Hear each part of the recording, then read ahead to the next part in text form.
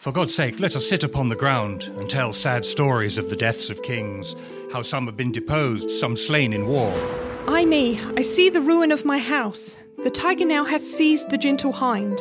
Insulting tyranny begins to jut upon the innocent and aweless throne. What is a man? Sure he made us with such large discourse, looking before and after, gave us not that capability and godlike reason to fuss in us unused. O my dear father, restoration hang thy medicine on my lips, and let this kiss repair those violent harms that my two sisters have in thy reverence made. I am a king that find thee, and I know 'tis not the balm, the sceptre and the ball, the sword, the mace, the crown imperial, the throne he sits on, nor the pomp that beats on the high shore of the world. This is the mighty history of the British Empire, a people living on a tiny island in the North Atlantic Ocean, built an empire that circled the earth and brought freedom and education to languishing millions. This empire was blessed by Almighty God and one of his best educated teachers, William Shakespeare. Shakespeare has educated some of the greatest leaders of all time, such as Abraham Lincoln and Winston Churchill. We shall never surrender. Our troubled world needs a fresh crew of nation-building leaders. Are you ready to step up to the challenge?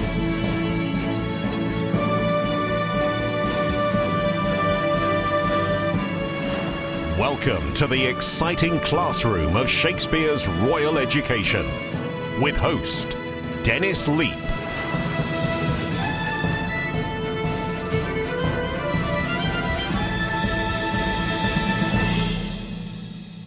Well, greetings, everyone. Welcome back to Shakespeare's Royal Education. And now I have a comment. I am so thankful that I have this comment. But just be patient because it's a long comment. And it says, Hi, JBL. Since you have been calling for comments, I thought I would sit down and write one. First off, I would like to express my thanks for your spending the time out of your busy schedule to produce this program for us. I get very excited when I see a new podcast has been added. It goes a long way to brightening my day. While I was listening to your program today, King Lear and the Duke of Gloucester are banished by their children, Part 2. I couldn't help but think about how the dysfunctional families in King Lear parallel our present-day family problems. And I'm really glad, this is Michaela from Pennsylvania. So I'm really glad you caught that because that's what I've been trying to get across to everybody, that King Lear is very current. It says, more and more fathers are being banished from the family and children are growing up selfish and angry. It reminded me of 2 Timothy 3:3, where it is prophesied that there would be a lack of familial love and affection, especially in the time we live in today. And of course, I've already talked about that on the radio as well in this program. Shakespeare did a masterful job of showing that fathers who, like King Lear, give up their leadership position in their families and children who aren't properly taught and disciplined are some of the core problems that lead to the family breakdown and eventually the destruction of nations. I like to think that Shakespeare used Lear's kingdom as a metaphor. A father is the king of his household. When Lear gave up his kingship and wanted to split the control to his 3 daughters, he essentially was handing the reins of power to children and taking a back seat. All sorts of issues began arising not only with his relationship with his own daughters, but others in society also suffered due to his tyrannical children. Doesn't that sound like something of the curses we are experiencing in Western nations today? I'd have to answer a big yes on that. Michaela continues, please continue to keep up the good work. It's very appreciated in this household. So thank you for that, and we are going to be proceeding now with more of King Lear, and I'm kind of breaking it up in pieces. I don't want to just maybe try and run through the whole play at the same time, and but I'm trying to give you bits and pieces that will just help you to understand it better. Now, on our last 2 programs, and again, we'll be I'm trying to get 2 programs together we don't tape them the same day, but so that they link each other, and then we can kind of get the flow a little better. But on our last two programs, I discussed how the Duke of Cornwall, Regan, Goneril, and Edmund worked together to banish their fathers into a ferocious storm. And it's horrible, what happened there. But, those things are, as Michaela says, those things are happening in our society. There's a lot of patricide out there. There's a lot of matricide out there. There's a lot of fratricide out there. People are killing each other all the time.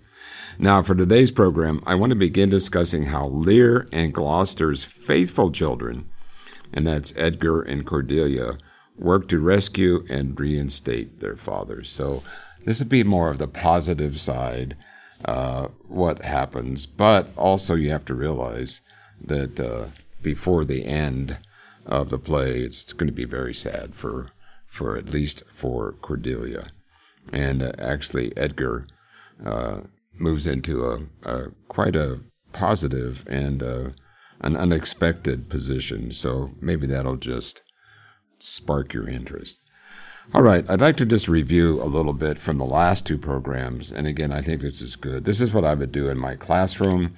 And so I know someone told me recently they really consider it. Someone was visiting for Celtic Throne, and they said, "We really appreciate that when you call us your students." So you are my students, even though you may not see me, but that's not a bad thing for you. Anyway. All right, so here's the review. So last time, or the last two times, in Act 3, Scene 3, Gloucester makes a critical mistake and reveals to Edmund he has knowledge of the civil war brewing between the dukes, and that a foreign power will intervene. So Gloucester here, he's been conditioned by Edmund to believe Edmund above his naturally born son, Edgar. And remember, Edmund is the illegitimate son, and so he is actually hornswoggled, I guess I could say it that way, Edgar, and has him out running wild in the woods because he thinks that his father is going to kill him. Anyway, so Gloucester has so much pride and he has so much love for his illegitimate son that he just listens to everything he says. Now, in Act 3, Scene 5, Cornwall vows revenge against Gloucester to his son Edmund, whom he has betrayed his father by showing Cornwall a letter that proves that Gloucester's secret support of a French invasion by the King of France and Cordelia. So Cornwall is, if you really look at it, Cornwall is the guy really stirring up the Civil War with Albany. And Edmund really wants to kind of curry his favor, so he shows Cornwall the letter that proves that Gloucester's secret support of a French invasion by the King of France and Cordelia. And so Gloucester is really in big trouble after that. Now, in the same scene, same act and scene, Edmund pretends to be horrified at the discovery of his father's treason, but he is actually delighted since the powerful Cornwall, now his ally, confers upon him the title of Earl of Gloucester. So you can see how corrupt, this society is. And, of course, Lear at one point thought that Cornwall and Albany were worth their weight, and he gave them each a crown to help rule in England, and it just wasn't the truth. Now, what also in this summary, just this little summary, is Cornwall sends Edmund to find Gloucester, and Edmund reasons to himself that if he can catch his father in the act of helping Lear, Cornwall's suspicions will be confirmed. And so he's really, really working hard to get rid of his father. He wants the estate. He wants the money. And he really thinks that Cornwall is going to make this all work for him. Now, for today's program, that's all the summary. Help keep you up to speed. You can also go back and listen to the last two programs as well. Now, for today's program, I want to begin in Act 3, Scene 4. We're still in Act 3. There's still a lot into this act and these scenes that are really important. So we're going to go to page 72 to start.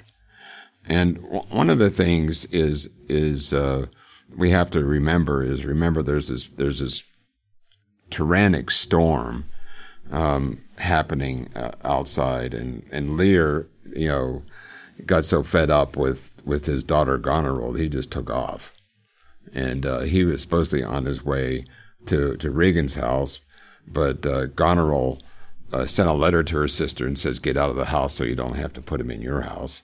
So they all end up at Gloucester's house, and I think you can probably remember that from what we talked about last time. But if we're going to go to page 72, and we're going to start just right at the top of the scene. Here we have who's entering is we have Lear, Kent disguised, and the Fool. And in some ways, what I want you really to see is how loving and loyal both Kent and Gloucester are to Lear, because Kent is out there now trying to help him, withstand the storm, but also Kent knows that Lear is really mentally on the edge because of what his daughters have done, and so he's not only trying to save him from the storm, he's trying to save him from descending deeper into madness, and it's. As we'll go through this, you'll see that that's not going to change much. So we'll just start there on this is Act 3, Scene 4, Line 1, and Kent is opening the act. He says, "Here is the place, my lord. Good my lord, enter. The tyranny of the open night's too rough for nature to endure." And so essentially, what happens is Kent goes out. He finds Lear. He finds where he is. And he tries to get him indoors, and there's like this little hut, or you could call it a hovel, where he says, "Look, let's get in there. We can get out of the rough weather, and this will help us to endure."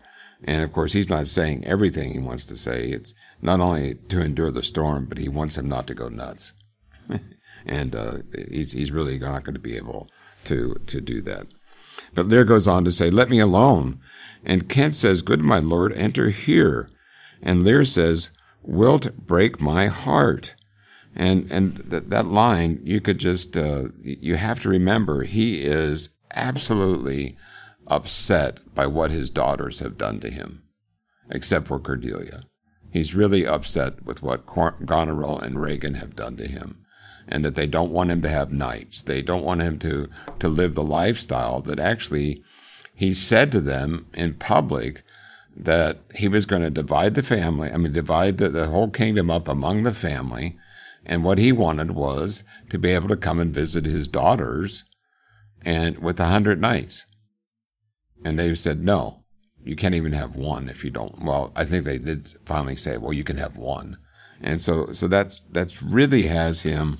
He's really upset, and he says, "Look, I don't want to hide." I think Lear at this point is just trying to grasp at all what's going on with his daughters, and he said, "Look, if I hide out from them, it'll break my heart." And Kent said, "I'd rather break mine own. Good my lord, enter."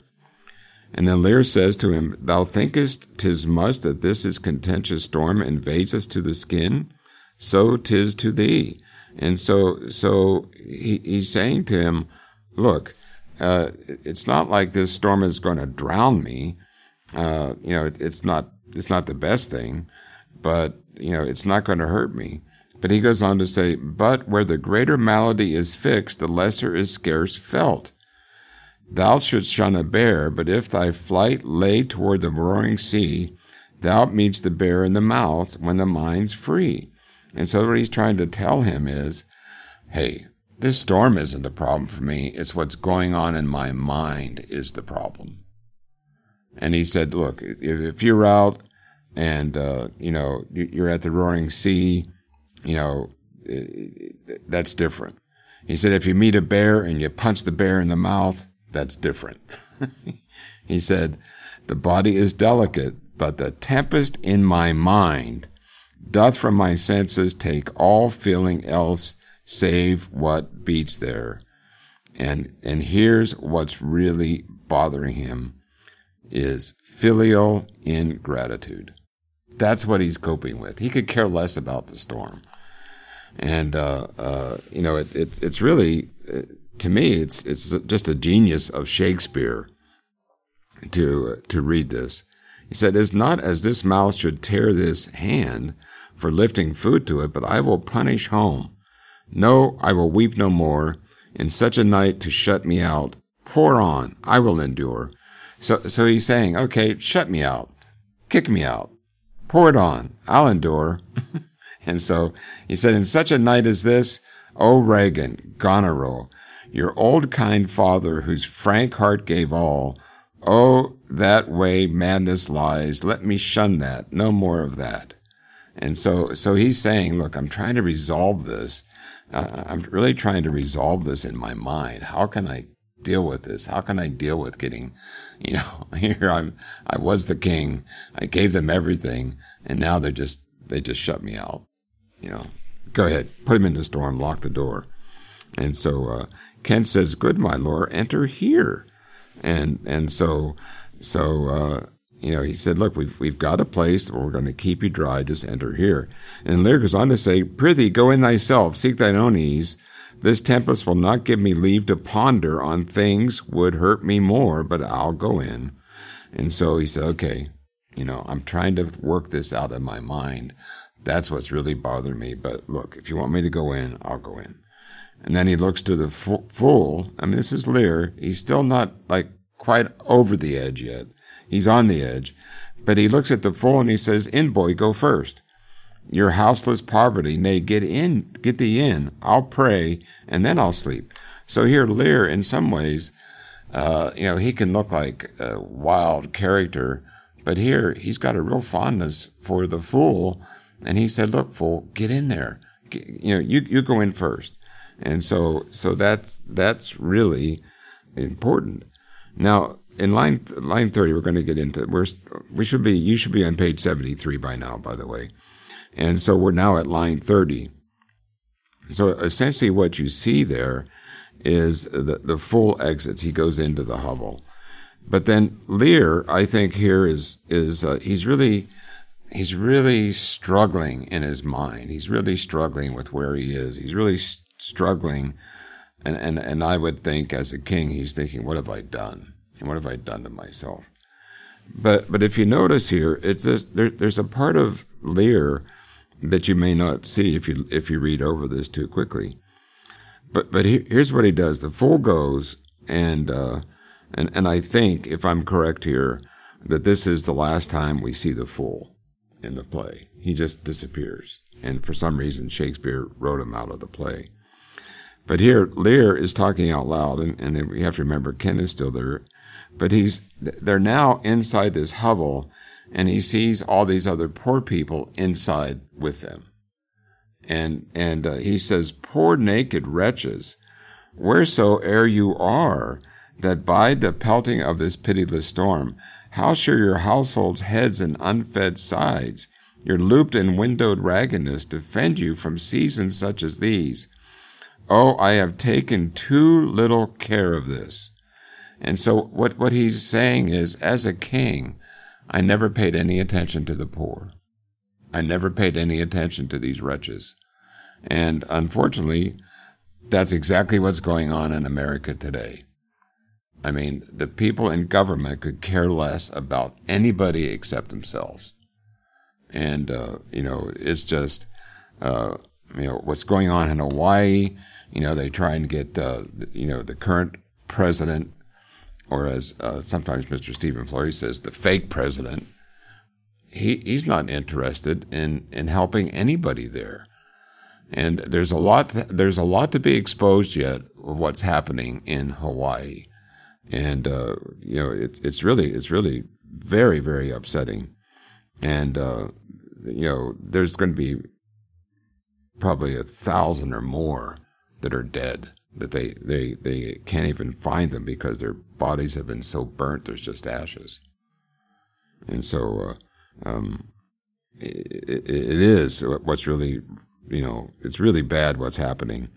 And then I heard recently there was another fire in Hawaii, and so there is some concern that these people that are anti population growth are actually starting the fires to get people off the island, and then also that so they can take over and build their own estates. So there's a lot going on out there, and I'm not pretending to be the best guy on updated on the news. I have a lot of other things to focus on. But he goes on to say, "Oh, I have taken too little care of this. Take physic, pomp, expose thyself to feel what wretches feel, that thou mayest shake the superflux to them and show the heavens more just." So he's saying, look, I'm really sorry. I've never felt what wretches feel until now I'm in the storm. So now I feel what's going on, and it's terrible. Then Edgar, who is in there now, remember Edgar is poor Tom, and he's inside there, and he says, fathom and half, poor Tom. And so it's Edgar is still trying to hide himself, by the way, because obviously he knew King Lear, and so obviously King Lear knew of him, but he's still playing poor Tom. Then the fool enters, and he says, "Come not in here, nuncle. Here's a spirit. Help me, help me." So the fool comes out of the hovel and said, "There's an evil spirit in there," and essentially he's talking about Edgar, who is playing poor Tom. Kent says, "Give me your hand. Who's there?" And then Fool says, a spirit. He says his name's poor Tom. And then Kent goes on to say, "What art thou that thou dost grumble there in the straw? Come forth." And there's Edgar then comes out as Tom O'Bellum. And Edgar says, "Away, the foul fiend follows me. Through the sharp hawthorn blow the winds. Go to thy bed and warm thee." So what Edgar is saying is, look, he's got a demon following him. Now he's just acting, but he's saying, I've got a demon. There's a foul spirit following me. And, it's just, he's really a good actor. Not just for Shakespeare, but the character Edgar is a good actor, in front of Lear. Then Lear says to him, he says, "Well, did you give all to your daughters?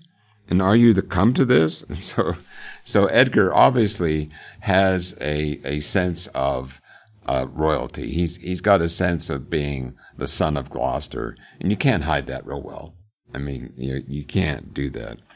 And Edgar says, "Who gives anything to poor Tom, whom the foul fiend hath led through fire and through flame, through ford and whirlpool, over the bog and the quagmire, that hath laid knives under his pillow, halters in his pew, set ratsbane by his porridge, made him proud of heart, to ride on a bay-trotting horse over 4-inch bridges, to course his own shadow for a traitor, bless thy 5 wits." And so essentially, Edgar's lying. He's saying, look, this is what's happening to me. It says, I'm not anyone special. Essentially all these little statements refer to suicide. And he's actually telling him, it's like I'm suicidal. He said, someone lays knives under my pillow so I can, kill myself. Or someone sets ratsbane, which is rat's poison, near his porridge, so he'll get poisoned to death. Anyway, the whole expression there of 5 wits, that's what the Renaissance theories of intelligence, that everyone has 5 wits. Sometimes I feel like I only have 1. But anyway, then Edgar goes back into Tom's a cold, O-D, D, do-dee, do-dee. And it says, "Bless thee from the whirlwind, star blasting." And he says star blasting actually is like malignant stars. And how they knew about malignant stars back at the time of Shakespeare, I don't know. But it's also like an infection. He says, "Look, I'm infected. Do poor Tom some charity, whom the foul fiend vexes. There could I have him now, and there again, and there." And so it's just down to gibberish now. So then Lear, actually says this, and this is where Shakespeare's showing that as we go through the scene, Lear is descending into madness. It's over and over again. So Lear leans over to the fool and says, "Has his daughters brought him to this pass? Couldst thou save nothing? Wouldst thou give him all?" So Lear says, this guy, poor Tom, did his daughters do this to him? So you've got to see that that's all that's on Lear's mind right now, is the daughters that did this to him. And the fool says then, he says, "Nay, he reserved a blanket, else we had been all shamed." So in other words, he's almost naked, and he said, but he's got a blanket, so we're saved. Lear says, "Now all the plagues that in the pendulous air hang faded over men's faults light on thy daughters." And so he still can't get it that this guy, poor Tom, doesn't have any daughters. And then Kent finally looks at him. He says, "He has no daughters, sir." And so it's just, you can just see he's going down and down and down. And then Lear says, "Death, traitor, nothing could have subdued nature to such a lowness but his unkind daughters. It is the fashion that discarded fathers should have thus little money on their flesh. Judicious punishment, 'twas this flesh begot those pelican daughters." So he cannot get off the daughters. And now he calls them pelicans. And if you really research this out, is baby pelicans will suck the blood out of their mothers. They're cannibalistic, the baby pelicans. And so that's what, Shakespeare understood this. And so I'm going to skip that. We're going to skip line 77 there. It's a sexual innuendo we don't need to talk about. He says, "This cold night will turn us all to fools and madmen." That's what the fool says. Yeah, it's going to. Then Edgar says, "Take heed, O the foul fiend. Obey your parents. Keep your words justice. Swear not. Commit not with man's sworn spouse. Set not thy sweetheart on proud array. Tom's a cold." So in some ways, he's revealing also himself. He's kind of getting a little bit, I think, repentant of. He says, "Look, obey your parents." So even Edgar is trying to figure out, how did he get here? How did he get to this place? And Lear said, "What hast thou been?" And these verses, I think I'm going to let you read them to yourselves. But when you get into, let's say, verse 85, get through 85 and you go through 92, Edgar is actually confessing his sins. And what he's saying, "I was a serving man, I was proud in heart and mind, that curled my hair, wore gloves in my cap, served the lust of my mistress's heart." And so he goes off then, he was raised with, all the nice stuff. But then as he got older, he started doing things he shouldn't be doing. And so he talks about his lust. He talks about how much he loved wine and how much he loved women. And I'll let you read that for yourself. But he gets into this big confession thing. And so he is all distraught as well, because he doesn't understand why he is in the position he's in. And so if you just skip down to line 102, this is page 76, by the way. It says, "Thou wert better in a grave than to answer with thy uncovered body this extremity of the skies." So Lear looks at him and says, "You're naked, buddy." Do you consider that? He said, and then Lear says, "Is man no more than this?" And he's trying to grasp everything. Now he's almost getting spiritual himself. What's man's all about? Why are we here? And again, that's a big question that a lot of people ask. Why are we put on earth? And again, the head of our church here, Mr. Gerald Fleury, he went to Ambassador College under Mr. Herbert Armstrong. Mr. Armstrong wrote a wonderful book called Mystery of the Ages, that explains all that. Why we're here. Why is there human beings? What's the purpose? And there is a purpose to life, and it's not taught in schools. A lot of parents don't understand it. A lot of religions don't understand it. But there is an incredible purpose to human life. And it's not my place to discuss it here, But you have to think in your mind when, I've studied a lot of Shakespeare, what was on his mind that he's asking these questions. And he's asking it through these people, these characters he's created. He goes on to say, is man no more than this? Consider him well. Thou owest the worm no silk, the beast no hide, the sheep no wool, the cat no perfume. Ha! Here's three ons are sophisticated. Thou art the thing itself. Unaccommodated, man is no more than just a poor, bare, forked animal, and thou art. Off, you lendings, come unbutton here. So, see, Lear, again, Shakespeare is showing us he's descending further and deeper into madness. And now he says, you're a forked animal, and off, lendings, come unbutton here. So essentially what happens in the play is Lear starts to unbutton. In other words, he's just like poor Tom. That's what he's going for. Now, when you see the play, it doesn't happen. And even poor Tom is dressed, I wouldn't say decently, but he's still dressed. Anyway, it's hard to convey some of this, when you're just on the radio. But the fool says, prithee, nuncle, be contented. 'Tis a naughty night to swim in. So there the fool says, what are you going to do? Go swimming?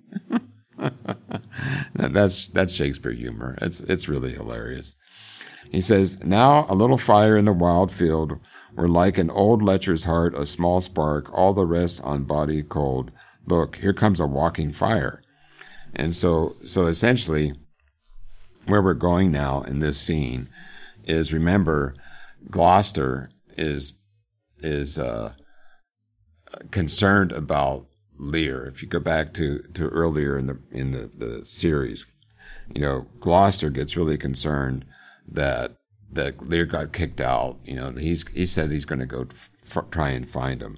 So at this point, when Gloucester shows up here, he has not had his eyes cut out yet, and so he just left home, to find him. And if you go back and study the scenes that we talked about last time, you're going to see that he's just gone, and But here he enters with a torch, and Edgar said, "This is a foul flibberty gibbet." He begins the curfew and walks till the first cock. He gives the web and the pin, squints the eye, and makes the hair lip. Mildews the white wheat and hurts the poor creature of earth. And I'll skip the rest there. It's just more of poor Tom and his little poems. Then Kent says, "How fares your grace?" And so Kent is really concerned about him. And then Lear says, "What's he? Who's there? What does you seek?" And he says, Gloucester says, "Where are you there? Your names." And so here Gloucester has showed up. He's found them. And then can you imagine what this is doing to Edgar now that his father has shown up? So he's not only got King Lear, now he's got his father. And so Edgar says, "Poor Tom, that eats the swimming frog, the toad, the tadpole, the walnut, and the water, that in the fury of his heart, when the foul fiend rages, eats cow dung for salads, swallows the old rat and the ditch dog, drinks the green mantle of the standing pool, who is whipped from tithing to tithing, and stock punished and imprisoned, who had 3 suits to his back and 6 shirts to his body." So Edgar is really, really laying on the axe so that Gloucester doesn't figure out who he is. And he's telling everybody he eats old rats, he eats the ditch dog. He doesn't do any of that. So horse to ride and weapons to wear, but mice and rats and such small deer have been Tom's food for 7 long year. It's not true. So he's still trying to hide himself. He goes on to say, "Beware, my follower, peace, Malkin, peace, thou fiend."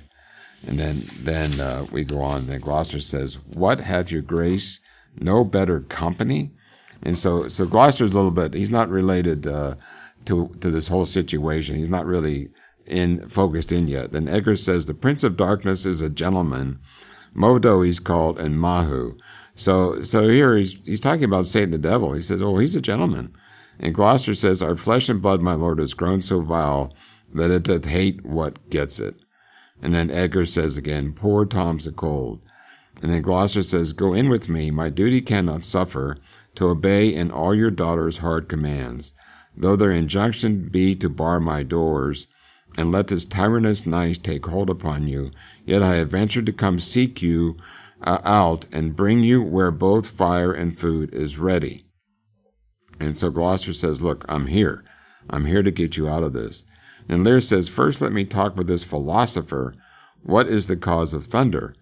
And so you can see now that Lear is actually going down fast. He's saying, "Look, let me talk with this philosopher." And then Kent says, "Good, my lord, take his offer, go into the house." Lear says, I'll talk a word with this same learned Thespian. What is your study?" So now, Thespian, I'm sorry, not Thespian. It's Thespian is for Shakespeare. Anyway, Edgar says, "How to prevent the fiend and to kill vermin." So Lear's saying, "Look, here's this learned Theban. What's your study?" And he says, how to prevent the fiend and to kill vermin. "Let me ask you one more word in private." Kent says, "Importune him once more to go, my lord. His wits begin to unsettle." And Gloucester says, "Can't thou blame him?" And of course the storm is still raging outside. His daughters seek his death. And so this is why Gloucester's there. He now knows that there's a plot for his daughters to kill him, to kill Lear. And he said, "His daughters seek his death. Ah, that good Kent. He said it would be thus. Poor banished man, thou sayest the king grows mad. I tell thee, friend, I am almost mad myself. I had a son. Now outlawed from my blood, he sought my life. But lately, very late, I loved him, friend. No father his son dearer. True to tell thee, the griefs has crazed my wits. What's a night this? I do beseech your grace." So one of the things that Shakespeare does here is genius, is he now ties Gloucester and Lear together, that they're both going mad. They're both going under. And Gloucester is beginning to think, well, I've lost a son. He was dearer to me. But I'm wondering if he's not beginning, of course this is just a play, but if Shakespeare hasn't trying to build Gloucester, now he's wondering, okay, who was really the better son? That's what's going on. I mean, it makes sense if you think about it. Lear's mumbling over his daughters. It only makes sense that Gloucester would kind of mull over his sons. And I am going to do another program just on, there's one scene, I think it's the best scene in the whole play, where Gloucester and Lear finally get together and they talk about what they both experienced. And so they really are close. But Lear goes on to say, "Oh, cry you mercy, sir, noble philosopher, your company." And so now Lear is looking at Edgar and he's saying, "Wow, noble philosopher, your company." So what's really going on here now is what Lear is thinking of doing is putting his daughters on trial. That's what's coming here. And then he said, "Come on, Edgar, you're a philosopher." And he says, "Tom's the cold." Gloucester says, "In fellow there into the hovel, keep thee warm." So Gloucester now puts Tom back in the hovel. Lear says, "Come, let's in all." So they go in. Then Kent says, "This way, my lord." Lear then says, "With him, I'll keep still with my philosopher." And then Kent says, "Good, my lord, soothe him, let him take the fellow." Gloucester, "Take him, you on." Then Kent says, "Sirrah, come on, go along with us." Lear, "Come on, good Athenian." Gloucester says, no words, hush." And then Edgar comes out with his end. "Child Roland to the dark tower came. His word was still, fee, fi, fo, fum. I smell the blood of a Britishman." So they're all crazy. They're all going crazy right now. So anyway, the point is as much as Kent wants to really help him to not go mad, Lear is really going down. Gloucester, he hurries, he finds them. He left the scene at one point to go get provisions for them all. But then once he finds out that the that his daughters want to kill him, he comes back and does all that. And so let's now go to Act 4, Scene 1. And so we'll come back to the scene where where Lear puts his daughters on trial. It's really hilarious. And again, it's really sad in a way as well. Now let's go to Act 4, Scene 1. And this is actually, it's all about Edgar. And Edgar is kind of bemusing himself, or he's upset that his life is so bad right now. And this is page 91, by the way. And essentially this scene opens up with Edgar. He's not acting as poor Tom, but he's actually rationally analyzing his poverty-stricken situation. And then he gets the real opportunity to help his father. And so it's really an important scene. It says, Edgar says, this is page 91, line 1 at the bottom of the page, "Yet better thus and known to be contemned than to be contemned and flattered. To be worse, the lowest and most dejected thing of fortune, stands still in esperance, lives not in fear." Now the word esperance means hope. And so you can see he's out of the poor Tom thing, and he's beginning to really analyze. And I think he's even beginning to see that, if he can deal with the situation he's in, there's got to still be hope for him. In other words, it's not the worst. It's not like he's going to be killed. And that's what he's saying, that there is a kind of a spark of hope there. It says, "The lamentable change," this is page 92, "the lamentable change is from the best. The worst returns to laughter.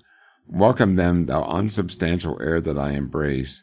The wretch that thou hast blown unto the worst owes nothing to thy blasts."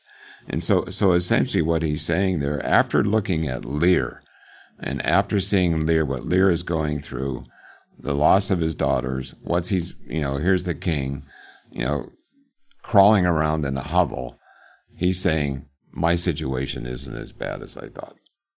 And so here's a young man that can come to himself, and by the end of the play, we'll see that he probably is the one that comes out on top.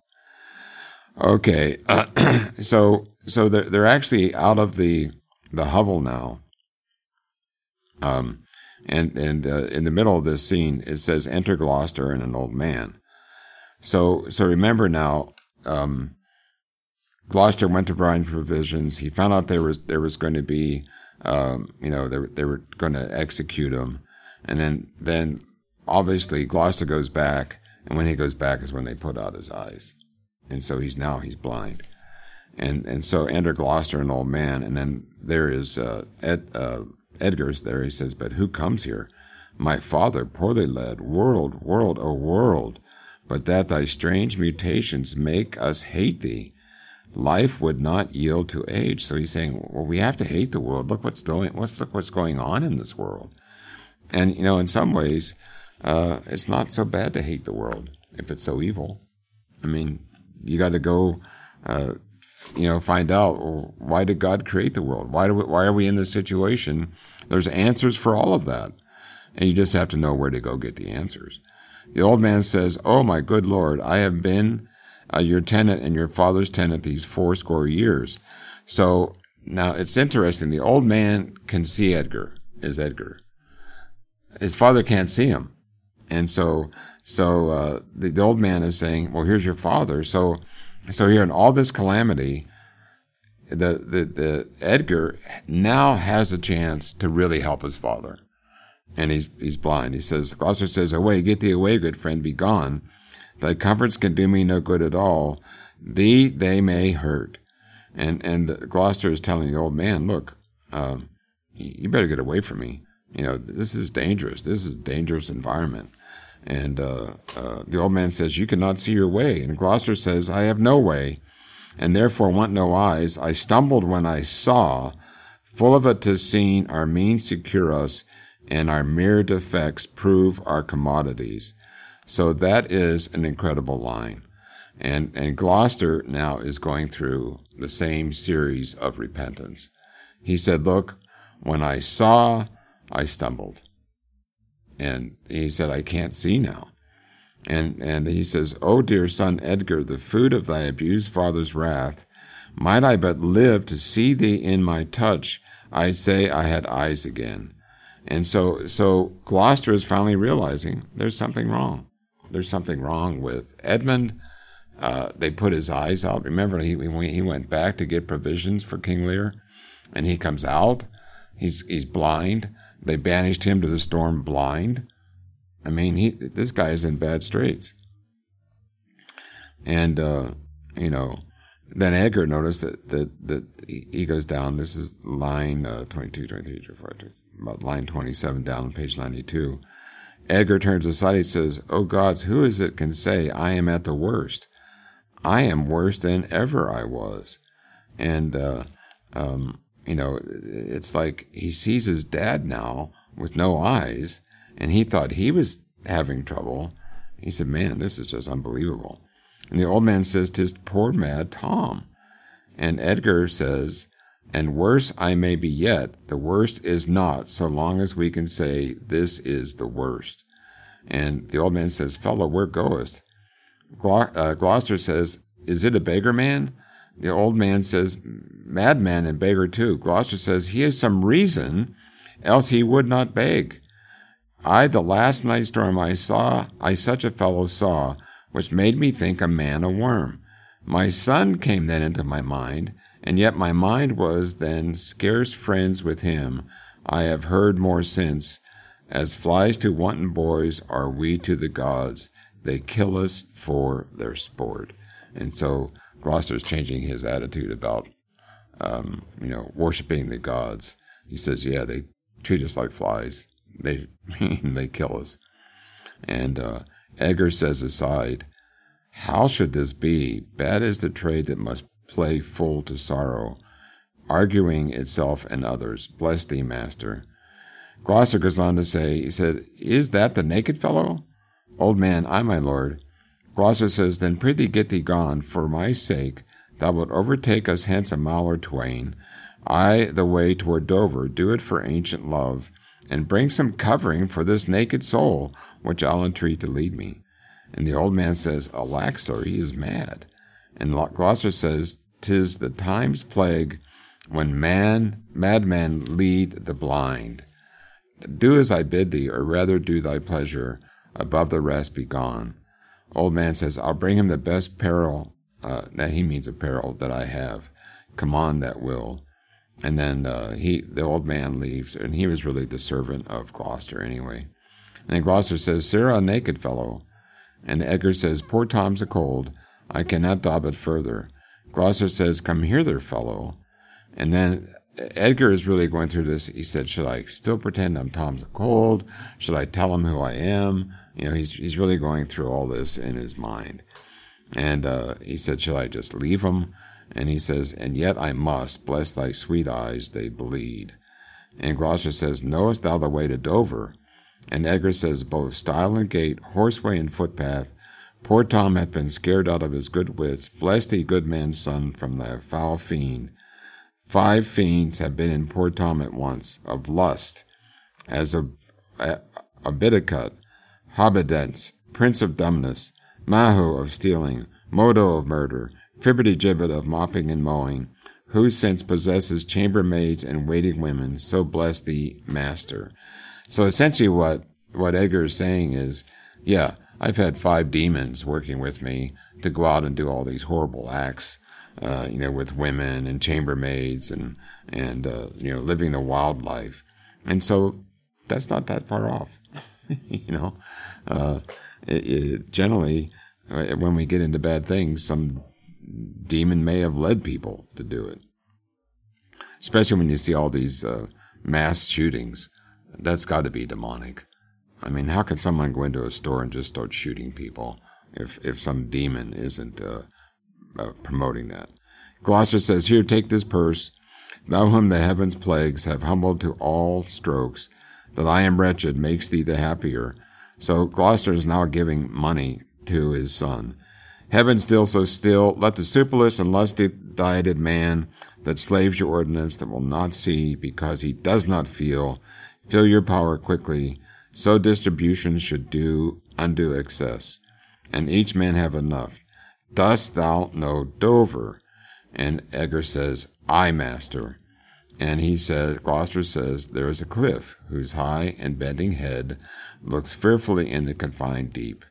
Bring me but to the very brim of it, and I'll repair the misery thou dost bear, with something rich about me, from the place I shall know leading need. And he says, Edgar says, give me thy arm, poor Tom shall lead thee.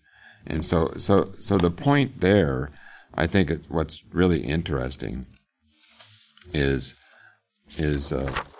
Gloucester knows that he's had some trouble in doing things, and now the reason he wants to go to Dover, and it's not so much to save Lear, as he wants to commit suicide. He wants to jump off the cliff of Dover, and the point is there. He's with his son now, and his son is not going to let that happen.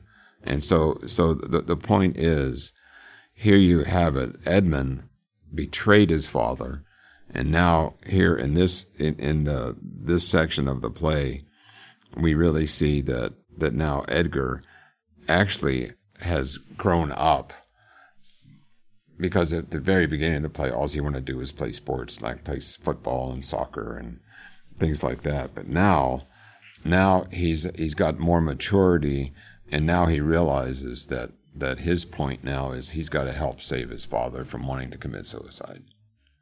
And yeah, that's what is really going on there. So to me, it's just really kind of fascinating how Shakespeare put all this together. And so let's go back to Act 3, Scene 6, page 82, and I'm going to start up here at the top. He says, the fool, right above this line, we're going to start on line 20. But the fool says he's mad that trusts in the tameness of a wolf, a horse's health, a boy's love, or a whore's oath. Now, that's just a fool. He's always saying stupid things. Now, Lear says, notice, says, it shall be done. I will arraign them straight. So remember now, you've got Kent trying to keep him from going crazy, and now we're at the point where Kent realizes he can't stop it. So now he's going to arraign the daughters. He's going to put them in a court, and it's all the poor women that are stuck there are going to have to pretend they're the daughters. And he said, Lear says to Edgar, it should be done. I will arraign them straight. So he's using Edgar in the court. And he says, come sit here, most learned justice. So Edgar is now the justice. He's the judge. And then he tells Edgar he's going to put them under a court scene. He's going to, judge them. But then he says to Edgar, sit here. He says that to Edgar. Then he says, come sit thou here, most learned justice. And he says that to the fool. He says, you're the learned justice. It's a little bit, the lines, the way it's written, it's kind of a little hard to follow. But he says, thou sapient sir, sit here. Now you she-foxes. So that's what he calls his daughter. You she-foxes. Look where he stands and glares. What's thou eyes at trowel, madam? And he says, come over the burn. Her boat hath a leak. She must not speak. Why she dares not come over to thee. So that's the fool talking to one of these women there in the hovel. Then Edgar says, thou foul fiend, Hans poor Tom in the voice of a nightingale. Hopadance cries in Tom's belly for 2 white herring. Croak not, black angel, I have no food for thee. And then Kent says, how do you, sir? Stand you not so amazed? Will you lie down and rest upon the cushions? And so Kent says, look, Lear, King Lear, don't do this. This is a waste of time. Would you just lay down and rest? You need to rest. And then Lear says to Kent, I'll see their trial first. Bring in the evidence. And so he looks to Edgar. Thou, robed man of justice, take thy place. So remember, he's naked, almost naked. And he says, thou, the yokefellow of equity, benched by his side. And that's to Kent. You are the commission, sit you too. Then Edgar says, let us deal justly. Sleepest or wakest thou, jolly shepherd? Thy sleep be in the corn, and for the blast of thy minikin mouth, thy sheep shall take no harm. Per the cat is gray. So Edgar's now trying to get him to sleep, to go to bed. And Lear says, arraign her first. 'Tis Goneril, I here take my oath before this honorable assembly, kick the poor king her father. So again, now this is just a poor little lady that's been out in the wilderness. She's poor, and now she's Goneril. He makes her Goneril. And the fool says, come hither, mistress. Is your name Goneril? And Lear says, she cannot deny it. And the fool says, cry you mercy, I took you for a joint stool. And then Lear says, here's another, whose warped looks proclaim what store her heart is made on. Stop her there. Arms, sword, fire, corruption in the place. False justicer, what hast thou let her escape? So one of the women says, I'm not a part of this. I'm taken off. And he says, get her, And then Edgar says, bless thy 5 wits. He doesn't have 5 wits right now. That's Lear. And then Kent says, oh, pity, sir, where is the patience now that you so oft have boasted to retain? And Edgar says, aside, my tears begin to take his part so much, they mar my counterfeiting. So Edgar is really, really upset for Lear. And, it's really sad. Lear says, the little dogs and all, tray, blanch, and sweet ere they bark at me. And then Edgar says, Tom will throw his head at them, avaunt you, curs. And so it looks like we're getting close to the end of today's program. And so I think that's all I have time for today. And what we'll do is next time we'll come back and finish this courtroom scene. And it is rather hilarious. And then what we'll do is we'll finish Act 4, essentially. And essentially then we'll focus on how Cordelia helps to rescue Lear. And so please write me any comments you may have to comments@kpcg.fm. You can also comment at my Twitter page, Shakespeare's Royal Education. Thanks for joining me next time as we advance our royal education. You've been listening to Shakespeare's Royal Education on Trumpet Radio. 101.3 KPCG, streaming online at kpcg.fm and thetrumpet.com.